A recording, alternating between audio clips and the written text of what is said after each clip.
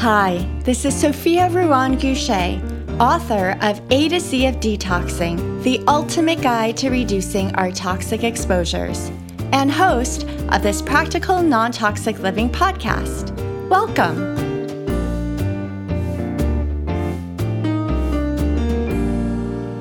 Life is feeling pretty overwhelming now as we feel chaos, uncertainty, divide, fear, and worry.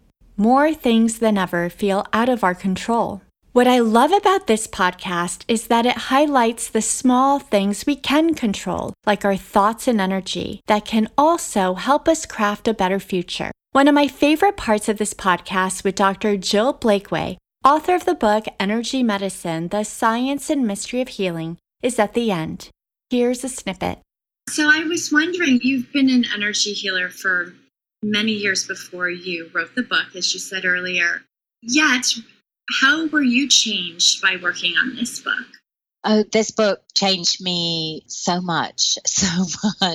I think what I realized is that we have a responsibility to manage our own energy, and that what we think does affect not just ourselves and our future, but other people too. And that what you put out into the universe creates a wave that means that the universe comes in to support you. And I developed a trust in the intelligence of the field around me that I did not have when I started the book. In Jill's book, Energy Medicine, and in this podcast, Jill talks about her experience as an energy healer and how writing her book, Energy Medicine, changed her and her team. When I read the book, I was particularly fascinated by what scientists at world-renowned institutions have discovered about our energetic blueprint, its destiny, and what can influence it to promote healing and well-being. As you listen to this podcast, which was recorded in April 2019, you'll also hear Jill talk about stagnant blocked energy and its influence on disease, that some memories are stored in our cells, that we're born with an energetic blueprint for health and abundance, which can now be captured visually with advanced technology, and that we influence this energetic blueprint throughout life, but it doesn't go away.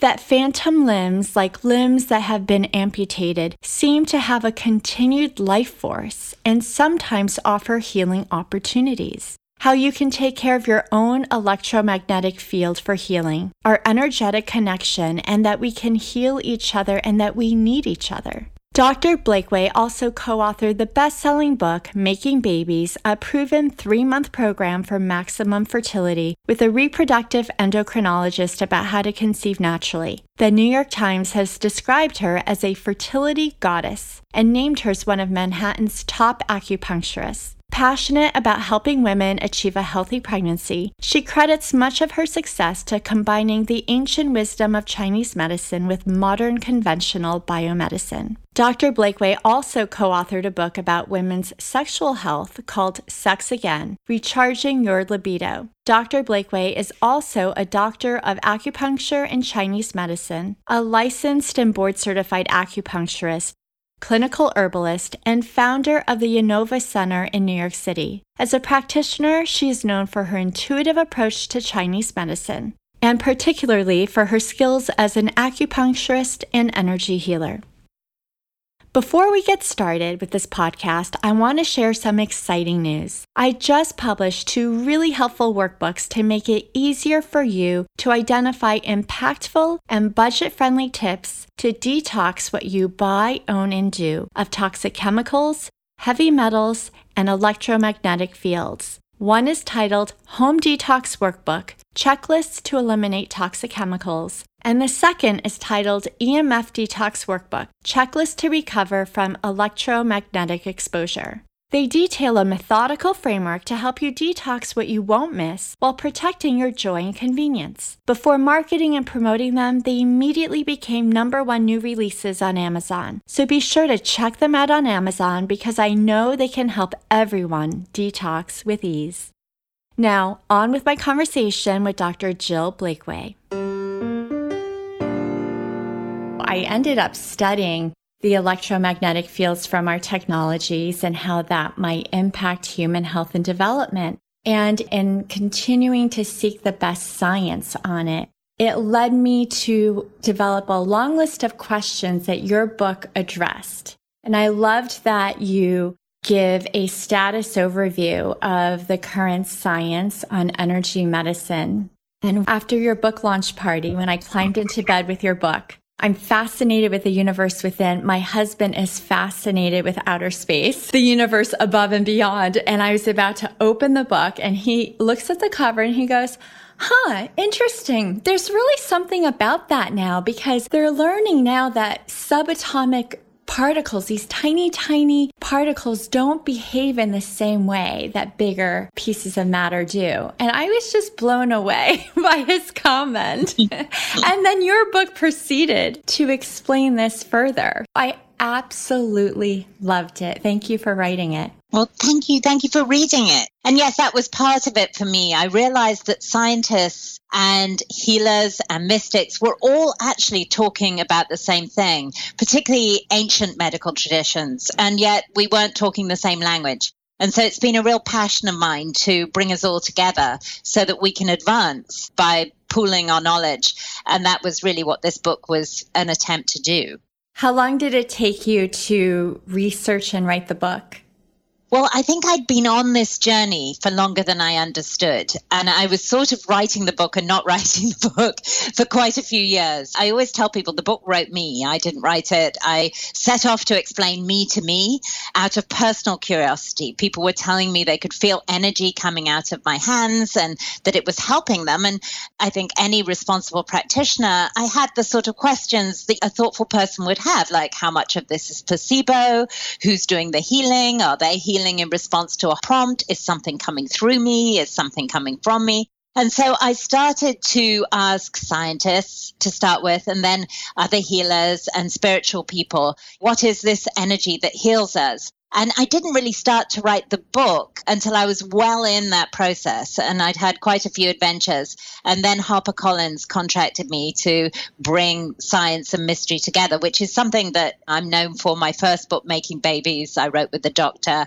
I like to bring the two together and try and make sense of my world that way. So in the end, it only took me a year to write, but it was an extraordinary year. I was on the road. I spent 6 weeks in Japan, as you know from the book. I ended up in Greece on a super yacht. I was all over the place. And I didn't quite know where I was going when I started that year, but the next step just kept opening up in front of me. And the result is this book, Energy Medicine, The Science and Mystery of Healing. You mentioned that patients would mention that they could feel energy from you. Was that a gift that you had from an early age? No. And in the book, I describe a somewhat traumatic childhood. And I do say that I think that people who have been frightened during their childhood are often nurture a sense of premonition. That's quite normal. We're walking on eggshells. We're looking to keep ourselves safe. And that's probably how that starts, because I've met a lot of wounded healers. But I actually don't think I'm particularly special. I don't see myself as particularly gifted. I think we can all do this. And I give exercises throughout the book to help people develop their talent. I'm an acupuncturist, and I think I developed my energetic skills because I cared about my patients a lot and I wanted to help them. And I did it quite naturally, like a lot of acupuncturists do. And then I sort of reverse engineered it, as you know, in the book. And I submitted my body to science to find out what was going on in me. But I think we can all do this. And I think that if we think of ourselves as special, it can be a bit of a trap. I have a whole section on charlatans, as you know. One of the things I found was we expect that charlatans are going to be people who are doing absolutely nothing and charging a lot of money. I didn't meet many of those, but I did meet a certain amount of exploitative people who had some talent, but were using it to exploit other people. And that concerned me so much. I wrote a section in the book. I contacted the head of psychiatry and law at Harvard, Dr. Thomas Gutheil, who is a forensic psychiatrist, and he gave me some guidelines that turned out to be very useful to weed out those kind of healers. And one of the things he said to me, incidentally, was the only thing a practitioner should be getting from their job is their fee and the satisfaction of having done a good job. And I think the path to being exploitative is to believe that you're special and more special than other people, and then use that to have power over people. So my message is we can all do this. Yes, and many chapters in your book, if not all of them, have some exercises at the end of the chapter so people can start working their way to become more aware and in touch with their energy. Yes, and that was important to me. I taught my whole team at Unova to do this, and they can all do it. I believe we can all do this. And so I wanted to give that to people so that they had the power in their own hands. I think a lot of my audience is probably pretty unfamiliar with energy medicine. Would you speak more to the role that you think stagnation and blocked energy and even emotions have on illness or disease? Well, yes. In Chinese medicine, stagnation of energy is the root of a lot of disease and disorder. Not all of it, but a lot of it. And certainly the root of a lot of pain. And I think most ancient cultures identified that there was some kind of stuckness. And actually, we need to go a little bit further back and say that most ancient cultures identified that we were both matter and energy. And science, as you know, also wrestles with the relationship between matter and energy. But in ancient cultures, matter was seen as your body and your energetic aspect, called the pneuma in Greece, or the breath in the Judeo-Christian tradition, or prana in Ayurveda, or qi in Chinese medicine, is the bit that's energetic. And so stagnation in your energy field can make you sick. And in the book, in chapter 2, I don't know whether you remember, I talked to a woman called Kieran Trace, who is a spiritual teacher and coach. She had an extraordinary experience. Her brain kind of malfunctioned and she started to see the space between things. She started to see the movement. We know the table that we're sitting in front of isn't actually solid, but we can't see the atoms moving, and she started to see everything moving. And it gave her an understanding of the energy field that I think few people have.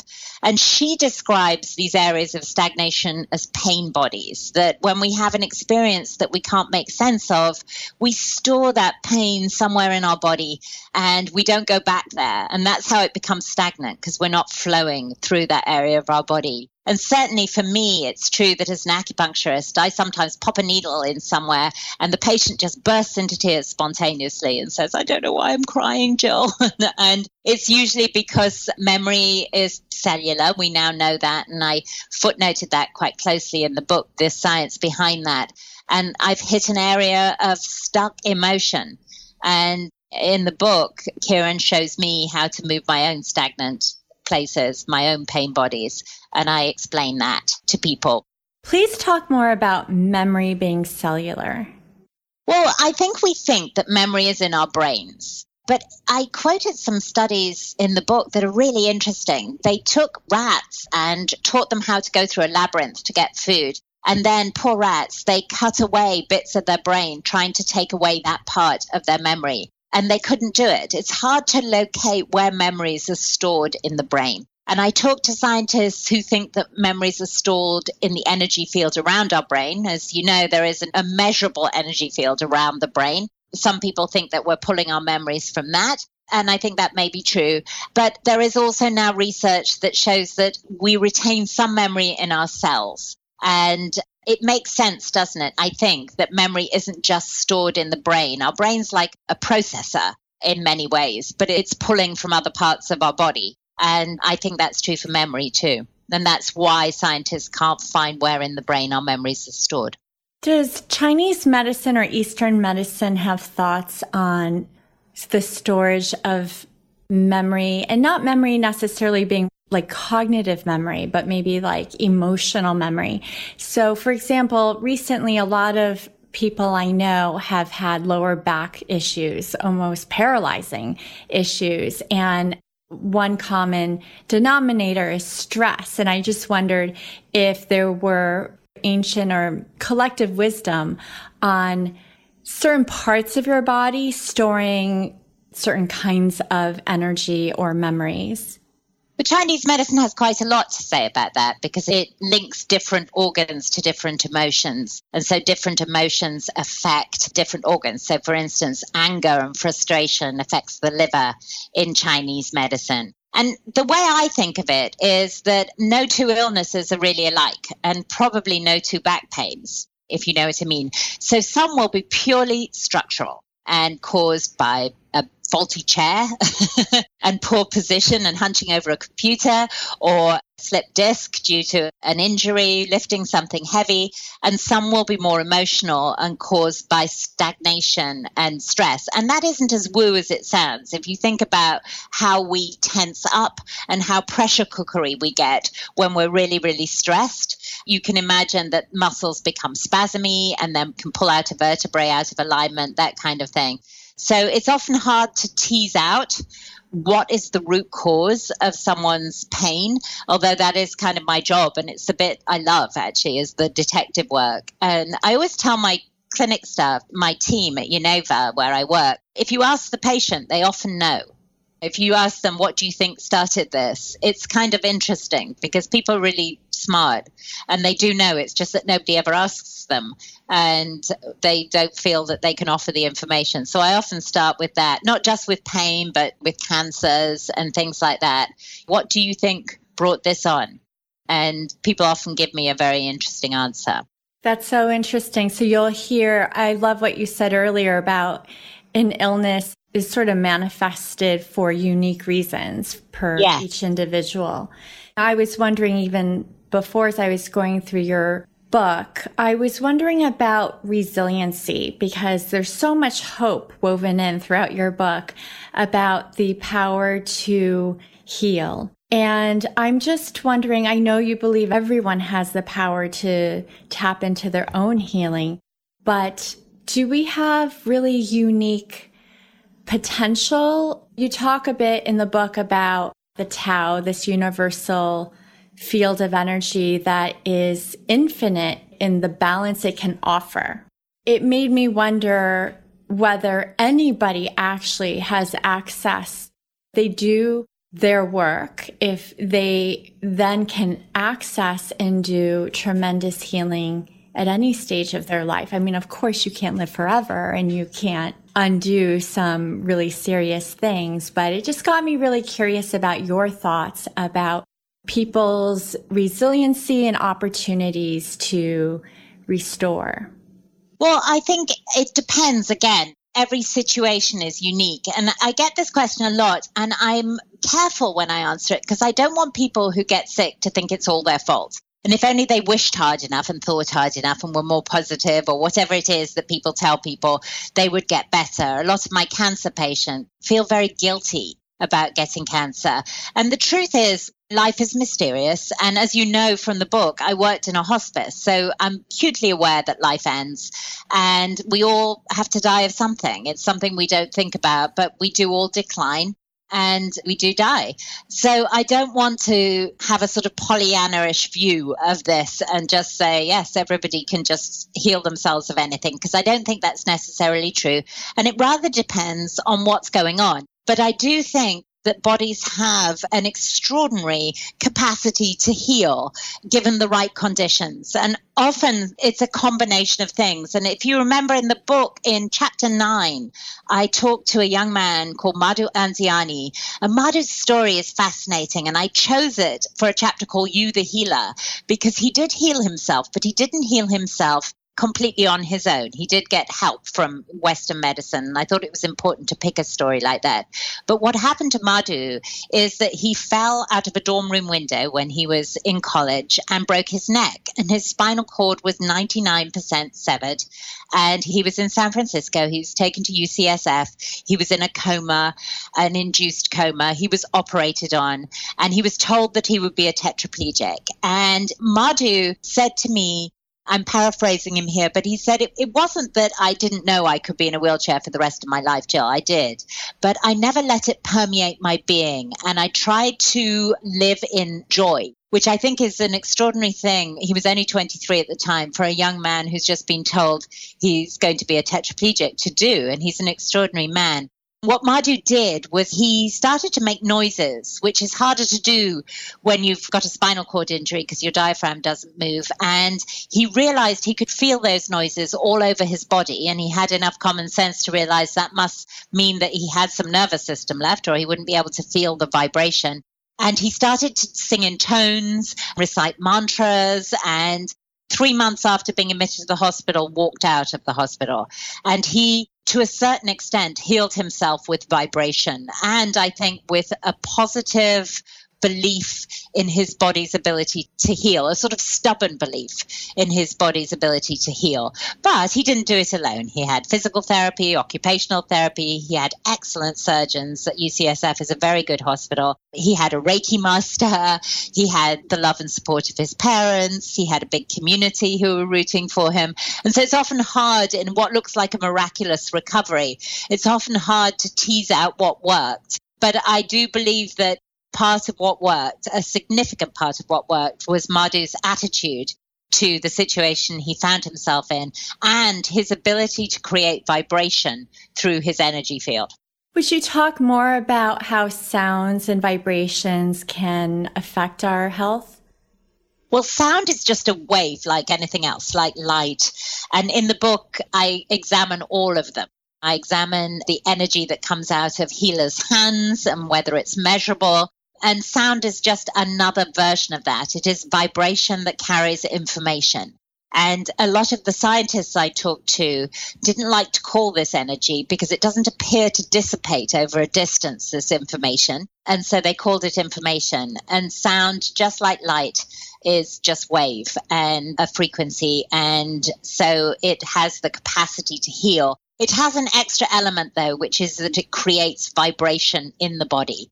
And I looked at sound. Incidentally, Madhu, who I just talked about, became a sound healer after all of this, after he recovered, because he was so impressed by the power of sound. I also looked at mantras, and certain types of mantras, certain sounds resonate in different parts of the brain, which I think is quite interesting. And they can show that in MRI now. So I thought that was interesting. But what influences what parts of the brain a mantra will resonate with? Type of sound. So it's just a sound. It's not necessarily even the intention or meaning of the mantra?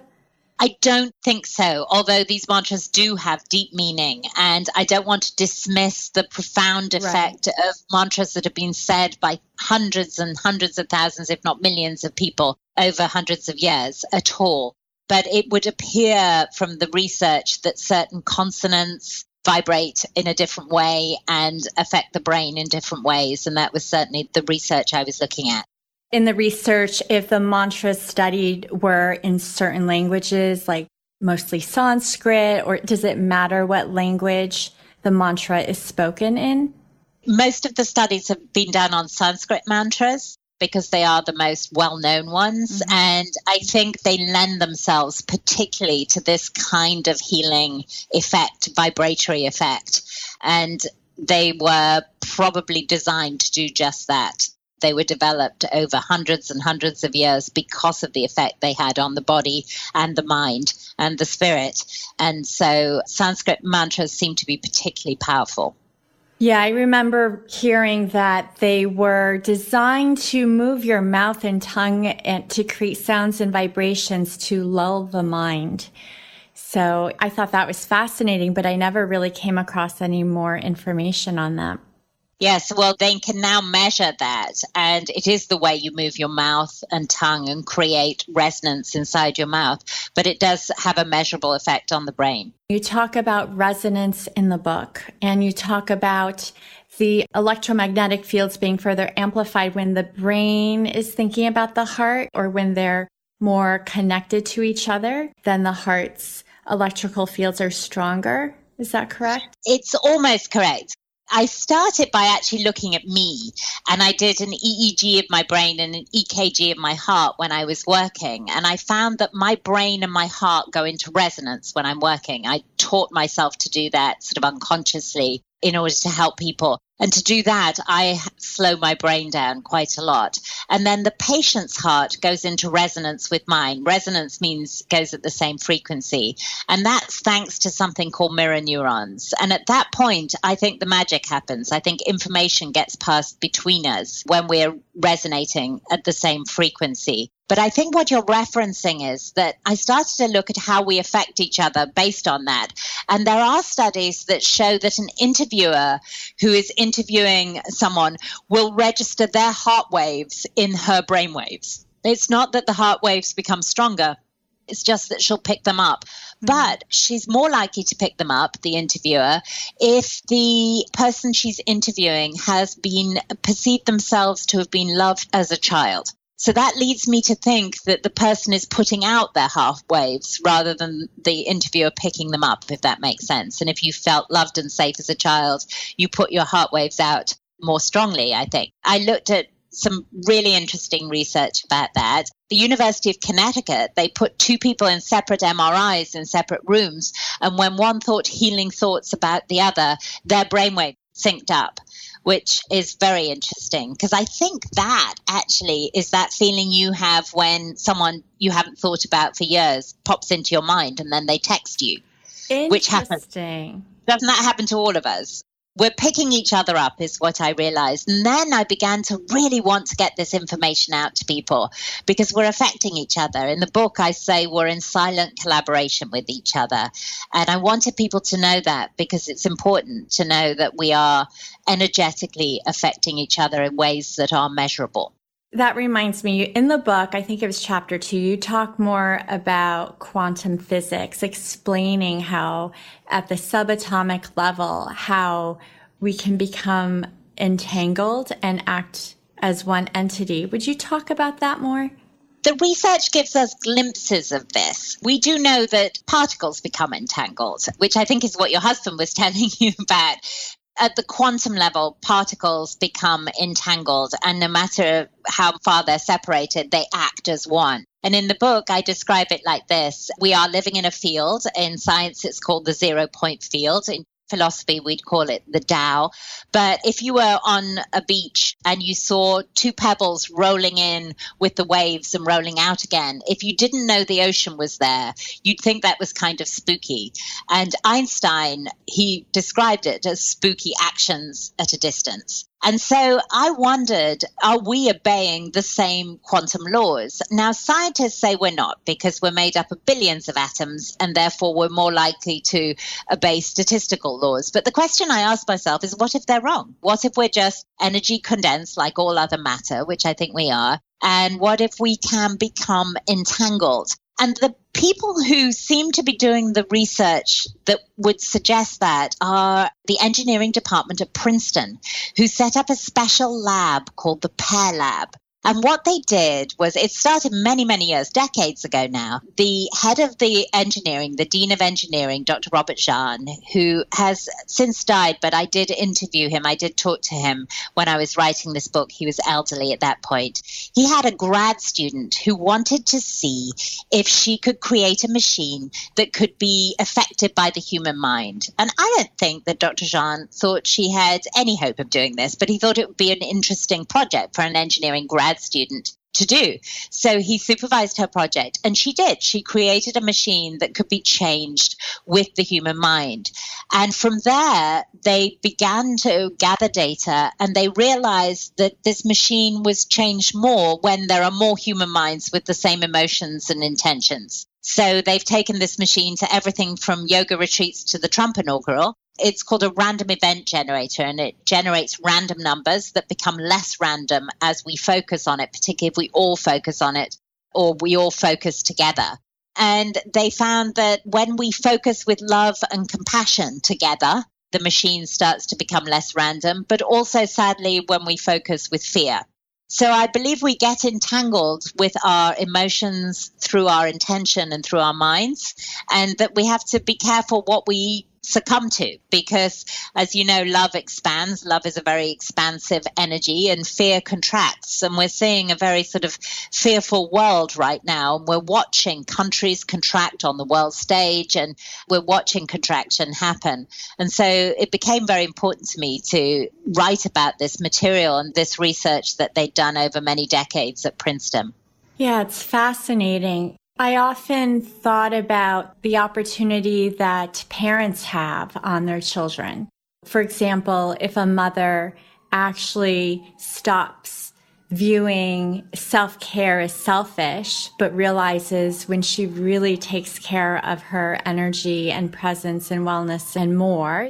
Your book explains more how everyone around her, including her family, especially her family, can benefit.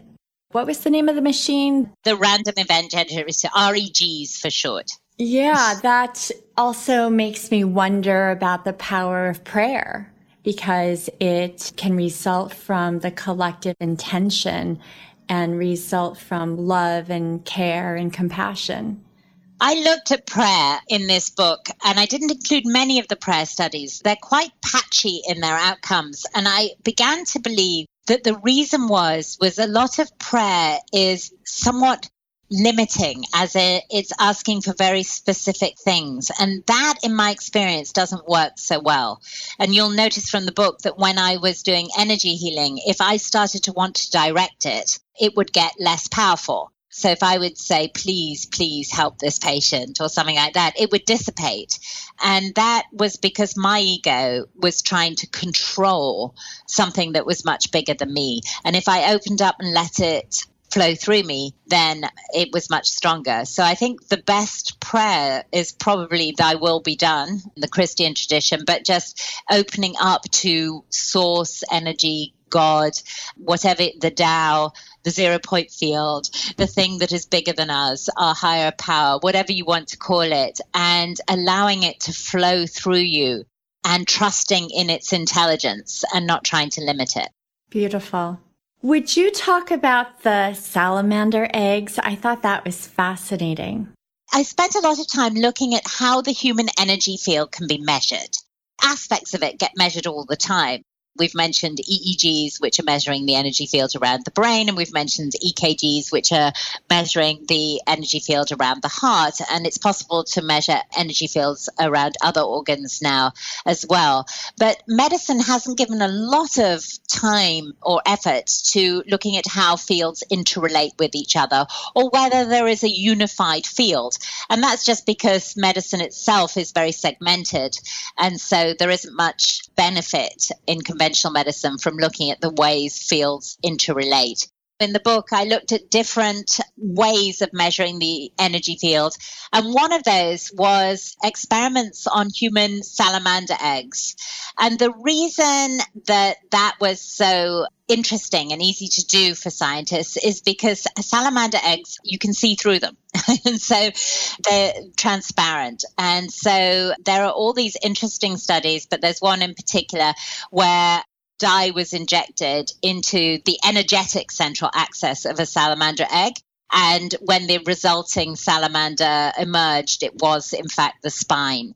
In the book, I go into much more detail than I can here about that. But I also looked at Kirlian photography and all the ways we measure fields in the body, looking for evidence of a unified field.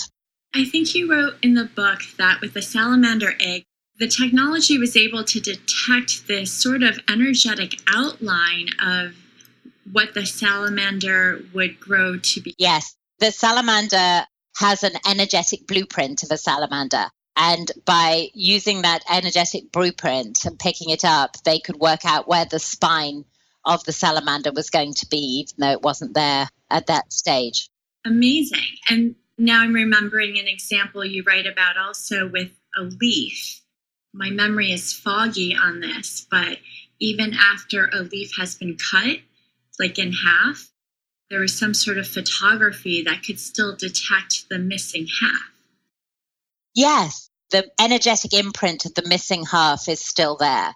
And I looked at that, and that led me to look at phantom limb pain, which is also a phenomenon. And I did have a patient when I was a hospice practitioner with phantom limb pain, and in desperation, and feeling rather stupid, actually, for doing it, I put the needles where his leg would have been on the bed as an acupuncturist. And then he told me his pain had got better. And I didn't know whether that was placebo, which it could have been, do you know what I mean? Or had I affected the energy field of a leg that was no longer there? And as you probably remember in the book, I go to Yale to a conference of mostly Ivy League scientists who are willing to investigate unusual phenomena.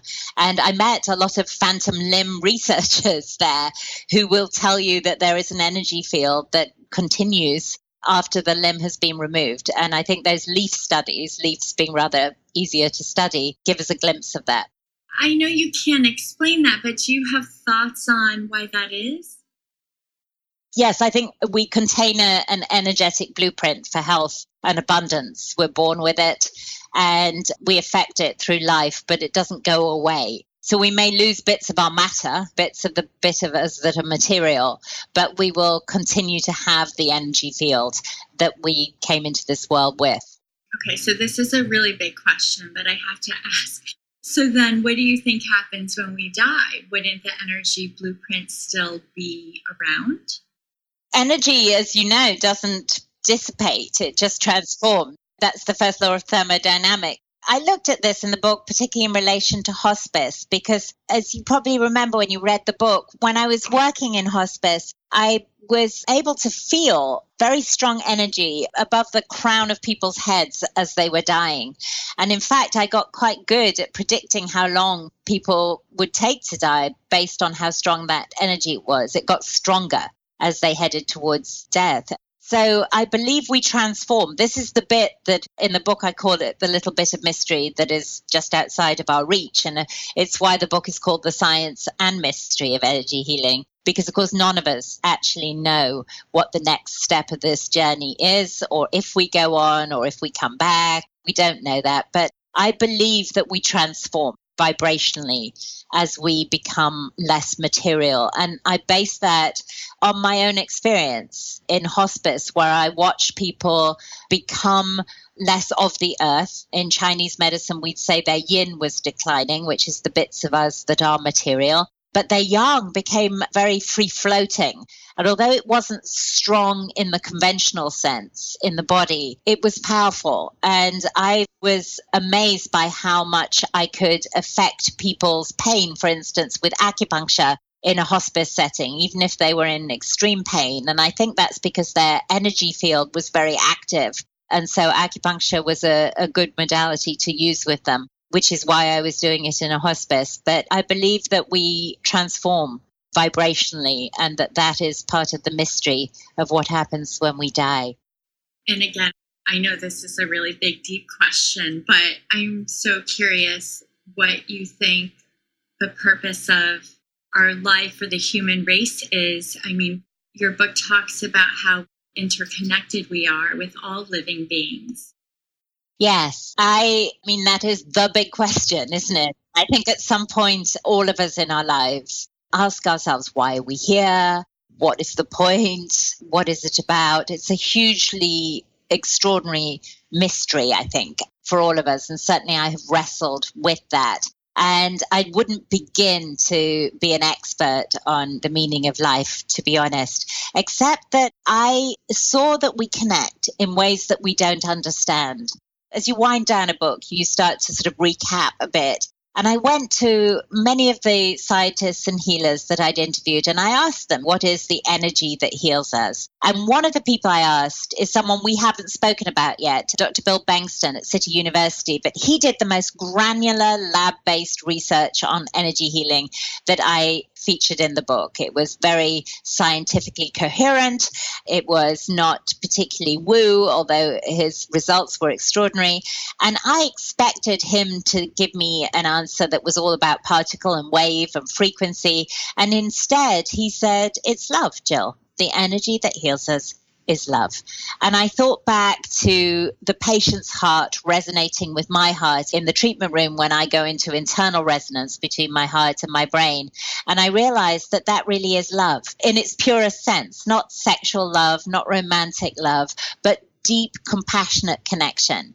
And so if I had to sort of hazard my own guess at this, I would say that we're here to love one another, just as Jesus said we were here to love one another. That love is meant not to be grasping and not to be exploitative, but to be deeply compassionate and empathic. And I think that's why we're here. We're here to learn that.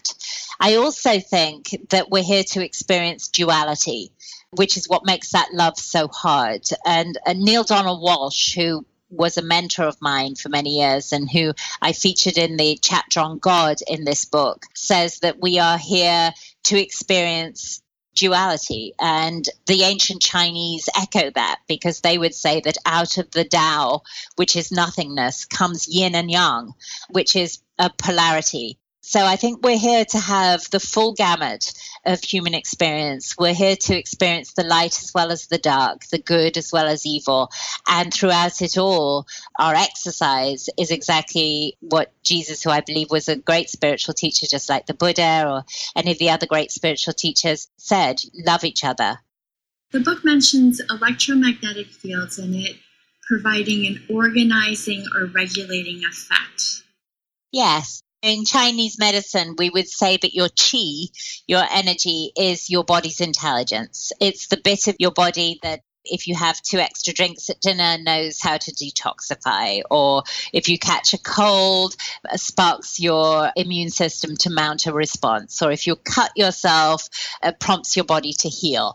And so that intelligence can be prompted. It can be prompted by suggestion. It can be prompted by acupuncture needles. It can be prompted by hands-on healing. It can be prompted by drugs, pharmaceuticals. It can be prompted by surgery. It can be prompted by all sorts of things. But your body has an ability to heal itself that we take for granted every single day. We stub our toe and it hurts, but it gets better kind of thing, in minor ways and in more major ways. And that, I think, is the responsibility of your energy field. It holds your blueprint for life, and it is responsible for restoring what's called in biology homeostasis, for bringing you back into balance.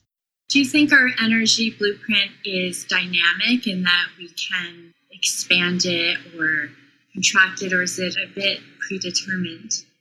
I think it's for the most part dynamic. I think we come in with some predetermined factors. In science, we would say that our genetics. In ancient Chinese medicine, they called that our jing, our prenatal essence. So we come in predisposed. I think in some Eastern religions, they would also call that your karma. We can influence it. We can influence it through very material things like how we eat and whether we exercise and what we eat and the ways we process stress. But it can also be influenced through the energy field. And to give you a really good example of this, there is a Japanese study that shows that Qigong masters, who are energy healers in the Chinese medicine tradition, hands-on energy healers, have a frequency that comes out of their hands that's 1,000 times greater than the largest frequency in the human body normally, which is the heart. And it's very interesting because it's a particularly low frequency. Interestingly enough, at some of the best orthopedic hospitals in the country, that exact same frequency is used to restore broken bones. That's used electrically. It's if they pass electricity through broken bones, they heal. And it's the same frequency that comes out of the hands of Reiki masters and Qigong masters and people like that. So it's possible to affect the energetics with actual electricity, running electricity through a bone, heal soft tissue and bone quicker. And it's also possible to do it manually by way of a healer.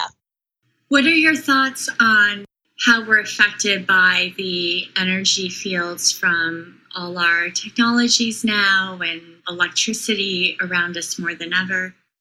That must be having an effect, I would have thought. And it may well depend on how healthy and resilient your body is. I think it's probably having a more of an effect the more run down you are and the more depleted your qi is. And so the toxic cocktail we live in, the combination of toxic chemicals we're exposed to through food and through household cleaners and in our daily lives depletes us. And I think that makes us more susceptible to having our energy field affected by all the devices, all the Wi-Fi, all the pinging and that kind of thing that goes on. So I think it's having an effect. And I think that's really the cutting edge now of this kind of research.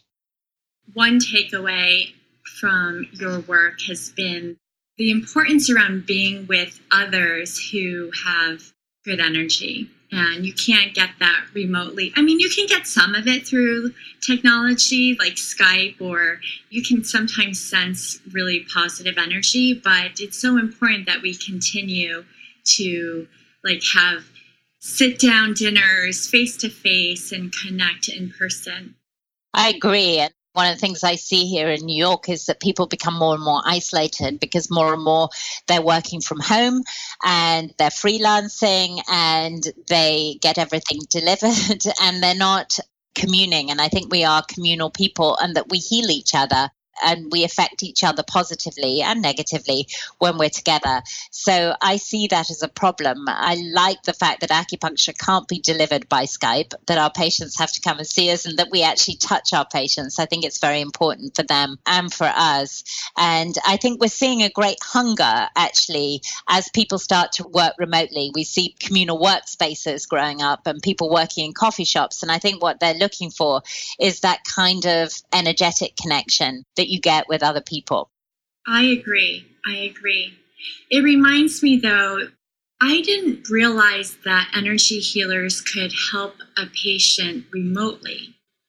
Yes, distance healing is possible. It's not something I do or am capable of doing, actually, but that is why some of the scientists I talked to wanted to not call this energy because it doesn't dissipate over a distance. And I didn't go into it too much in the book because I had enough information for several books, to be honest. But I have experienced distance healing and I have experienced profoundly gifted distance healers. So that would be an example of time and space not being what we think they are at all, time not being linear and space not being as separating as we believe it is. Amazing. Yeah, so my husband is super into science and outer space and science fiction. He makes me watch science fiction movies that I wouldn't otherwise watch. And it's amazing how, as I've tried to study more the science behind things, including energy medicine, that what I'm learning is running parallel with what he's learning as he's focusing on outer space. That's what blew my mind when I wrote this book. As you know, I talk to physicists who will tell you that we're living in something that really is a bit like the movie, The Matrix, that we're living in a hologram that is being beamed from a 2D surface at the edge of the universe into 3D. It was all kind of mind-blowing for me. Part of the joy of writing this book, actually, was to talk to the scientists and make sense of the research they're doing. You've been an energy healer for many years before you wrote the book, as you said earlier. Yet, how were you changed by working on this book? Oh, this book changed me so much. It was such a journey, and everybody who worked on this book was changed. I had a researcher, a full-time researcher and a full-time editor working on this book at the same time. It was a big book, as you know, it's heavily footnoted because I wanted to give people the breadcrumbs to go and explore this area for themselves too. I think what I realized is that we have a responsibility to manage our own energy and that what we think does affect not just ourselves and our future, but other people too. And that what you put out into the universe creates a wave that means that the universe comes in to support you. And I developed a trust in the intelligence of the field around me that I did not have when I started the book. It's given me a peace, a belief that there is an intelligence greater than me, that if I open up to it, and I teach in the book how to open up to it, will guide me and will create more than I can possibly imagine. And so I have a faith in that I didn't when I set out in the book, where I was trying to micromanage all areas of my life and was living to a certain extent in fear like we all do. And this book made me trust much more than I did before. And ironically, it was the science that made me trust because the spiritual information I already knew, but it was a bit theoretical to me. But once I saw the studies of the REGs at Princeton and the way that love connects us and the way we affect each other, I began to have a great faith in something bigger than myself. That's really, really fascinating to hear, and it reiterates my takeaway too, which is such a beautiful takeaway, to trust and to love, and really the importance and power in taking care of yourself, because then that reverberates. Yes, it does. We're affecting ourselves and our own energy field, and then we're affecting the Tao. As I say in the book, every thought we take, every feeling we have causes a ripple of disturbance in the Tao that then creates the next step in our future. Thanks for listening. Podcast show notes can be found at my website at nontoxicliving.tips. To more easily listen to other episodes, please subscribe to the Practical Non-Toxic Living podcast. And if you'd like to support it, then please like it and share it. Until next time.